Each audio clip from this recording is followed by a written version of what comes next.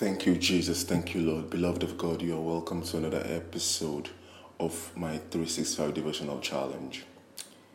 Today, I just want to talk about my experience yesterday, which was the first day of July and the first day of the second half of the year 2020. A very challenging year for most, but a very successful year for believers. And I mean that in its entirety. So yesterday, because I had an all-nighter and then I was a little bit tired, so I kept on in bed. And the Spirit was telling me, get up Daniel, get up Daniel. You know you have work to do. But I kept saying, oh yeah, I have time and I know what I'm supposed to do, so I'll just rush through it quickly.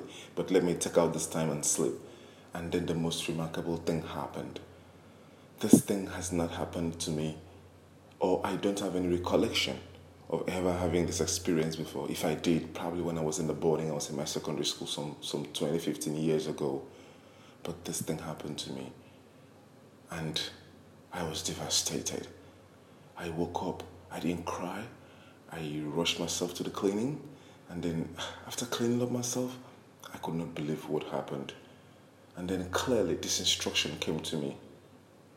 For you to thrive in the remaining part of this year, you have to walk in obedience and in full compliance to the will of God. And not just the will of God, but the perfect will of God is what will suffice for you to be able to make it in the second part of this year 2020 and for the remaining part of the last age before the rapture of the church.